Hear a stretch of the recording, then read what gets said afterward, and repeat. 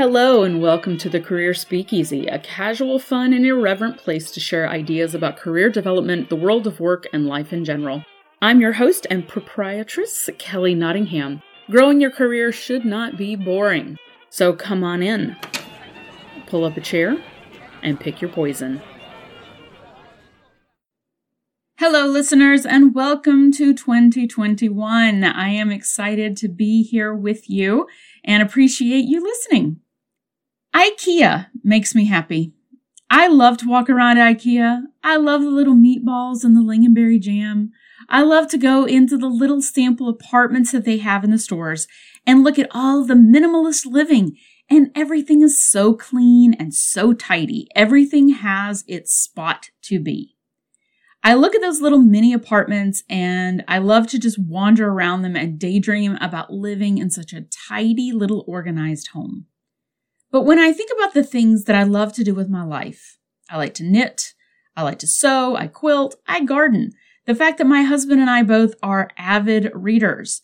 So we have literally tons of books in our home. We have multiple pets. We love to travel. We have tchotchkes from where we've traveled around the world. It's not to say that we couldn't set a goal of living a minimalist lifestyle in a tiny home. We've actually done it before. We lived in a motorhome and traveled for work before the whole tiny home movement was even a thing. And it was doable, but it required us both to make sacrifices and changes to the way that we live and really who we are intrinsically. Now, as many of you know from the videos that I post on social media, we have in the past year recently downsized homes again, and we're in the purging process again. And I know that we can do it, but will we ever live in an IKEA photo-worthy minimalist home? Probably not, and that's okay. So today, we're going to be talking about 3 aspects of goal setting and several key ways to think about ways to successfully set and reach our goals. The first, our goals are symptoms of something deeper about our lives underneath that we want to fix. Often our goals are trying to tell us something that's missing in our lives, but we don't dig deep enough to what's really under the goal. So, with our IKEA example, what is it about the idea of a tidy, organized, cozy little home that is appealing? What would hitting that goal of having that tidy little home give me, potentially, that I don't have right now? Now there is the gold. Let's say that it would mean less stress because I can find what I'm looking for more easily than having to look through a bunch of stuff. Feeling more on top of things and organized so I don't feel like I'm forgetting important stuff. Maybe it's more time to enjoy hobbies because I'm not having to clean as much because there's just not as much house to clean. Maybe it's just less dog smell. And that, my friends, is what is at the root of that deep down attraction to those little IKEA mini homes. I could set goals around redoing my home or downsizing more or buying new furniture, or I could set goals and habits that would help me achieve the things underneath, those things that are really ways of life that I can work on, whether I have a Blorgenflort or not. So as you think about the goals you may want to achieve for 2021, what needs are underneath those goals? What's missing in your life or career that goal potentially could fix? And would that goal actually fix it? Or is there something else you could do instead? If you're thinking about, for example, quitting your job to start emu farming, what is it about emu farming that is more appealing than your current job?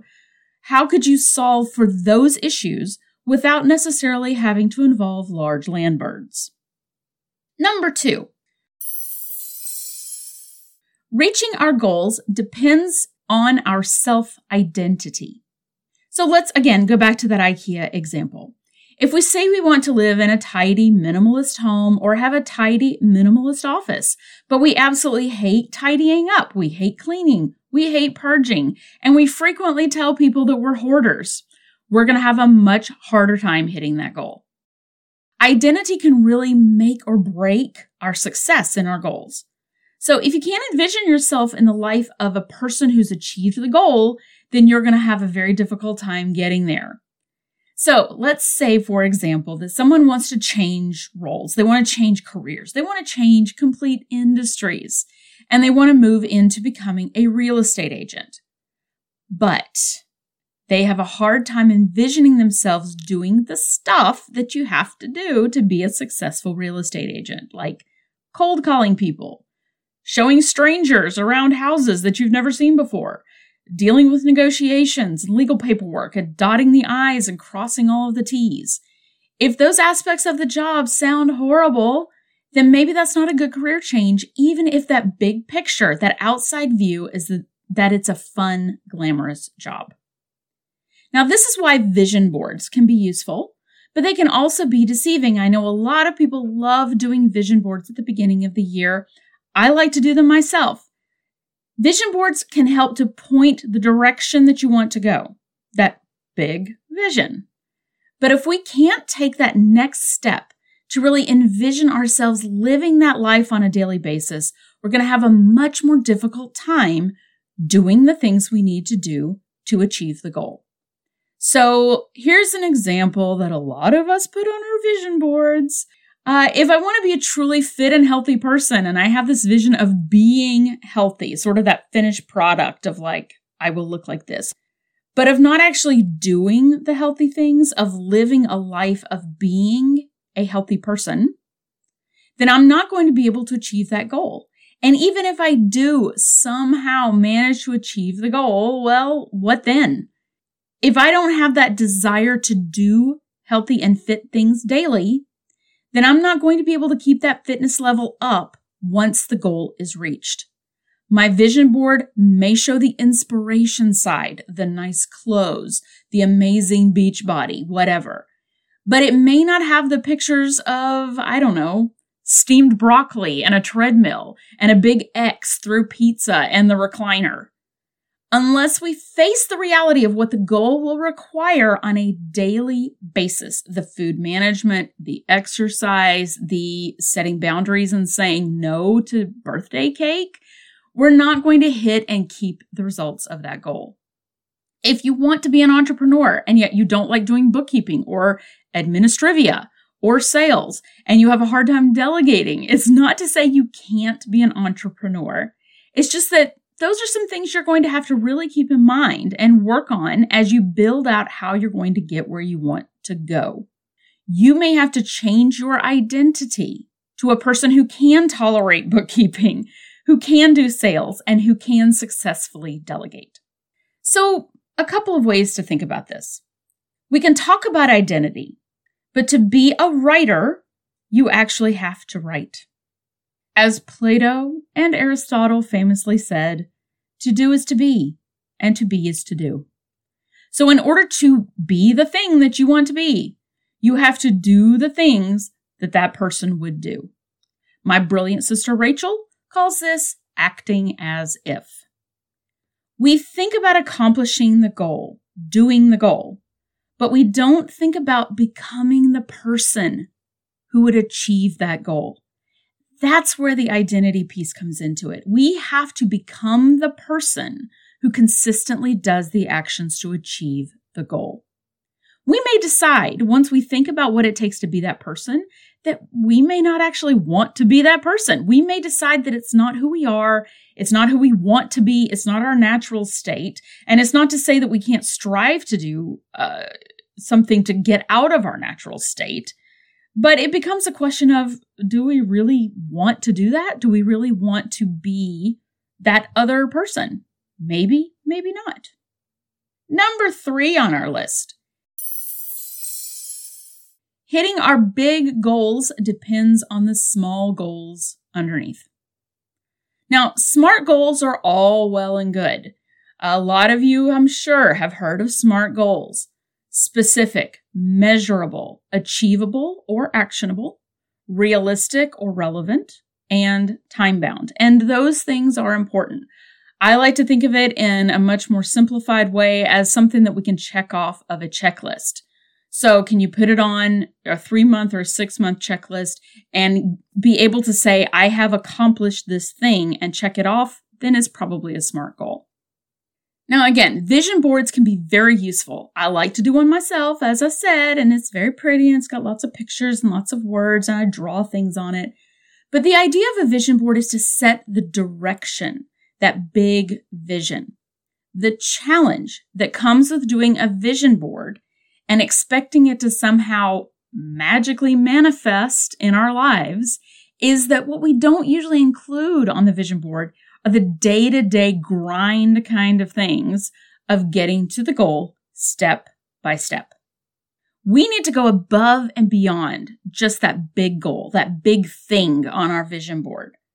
When we think about SMART goals, we tend to think of them on a very big yearly or long-term massive accomplishment level. I like to call this the macrocosm level. So let's just say that my goal is to read a self-development book a month for the rest of 2021. I want to expand my horizons and focus on learning. And so I want to read 12 self-development books by the end of the year. I can set that as a goal. And you know how it goes. You start off really strong. Maybe it's a rainy, really crappy, cold night out and you binge on a book and you say, woo, go team, check that off the list. I got one done. But when it's nice outside and you've got other things going on, that book reading starts to slip. And pretty soon, 2 months into the year, you realize you're behind and all you can think is, I'm failing on my goal, right? Sound familiar? So this is where we can think about microcosm goals. These are the small goals that come underneath that big goal, that big macrocosm goal, that will help us to actually get where we want to go. And this is often what we don't pay enough attention to. This isn't the sexy stuff we put on a vision board or on our yearly goals list. This is the day-to-day stuff. By setting smaller goals, which essentially help us to develop a new habit, that's what gets us to that big goal. So let's say we're going to read this book this month and that book next month and so on for 12 months. Great. The way we're going to accomplish that goal, though, is to set a smaller goal underneath of reading 10 pages a day. Now, this is another SMART goal. It's specific, it's measurable, it's achievable, and frankly, if it's not achievable, then we need to take a look at that bigger goal instead of just trying to fudge the small goal.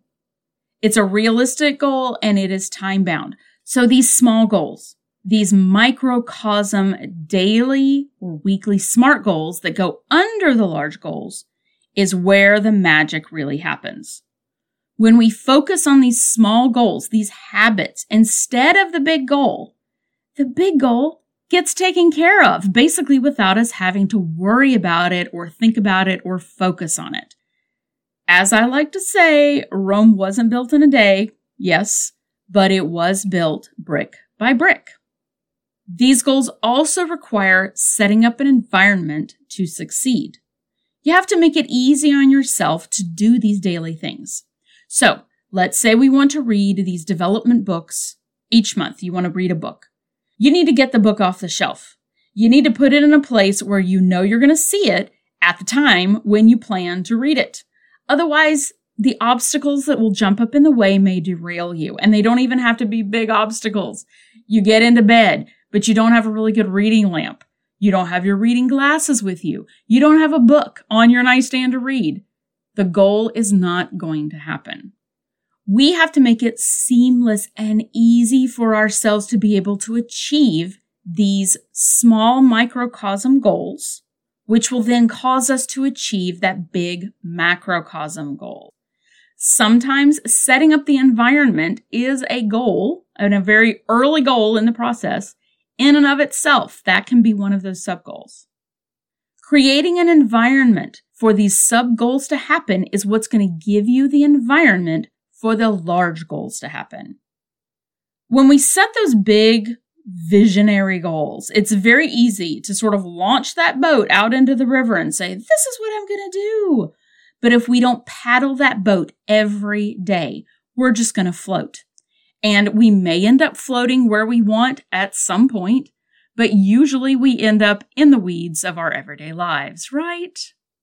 And when we think about these small goals, these everyday goals, we have to ask ourselves, do we even want to live this life in the first place? So those are our 3 ways to think about successful goal setting. Number 1, our goals are symptoms of something deeper about our lives underneath that we want to fix. Number 2, reaching our goals depends on our self-identity. Number 3, hitting our big goals depends on the small goals we set underneath it. So now it's time for last call. Take a breather over the next few days to think about the goals you want to accomplish this year. What do those goals say about what you want more of or less of in your life, your career, your hobbies, your relationships? Will hitting that goal positively affect those parts of your life? Or do you maybe need to look at resetting a goal to really hit those deeper underlying desires that we have? Does your identity line up with your new potential way of living? Are you excited about developing a new identity, of becoming a person who does those things? Or does that new identity just not really excite you very much? Do you need to change your goals because of that? And lastly, what small goals do you need to develop to build brick by brick those bigger goals? And how can you build an environment to help those small goals happen? All right, everyone, that's it for our first episode of 2021. I hope you all have a fantastic rest of your week, and I will talk to you soon. Bye. Well, thanks for joining me. If you have suggestions, feedback, or just something random you want to share, email me at careerspeakeasy@gmail.com. And come visit again soon. Cheers.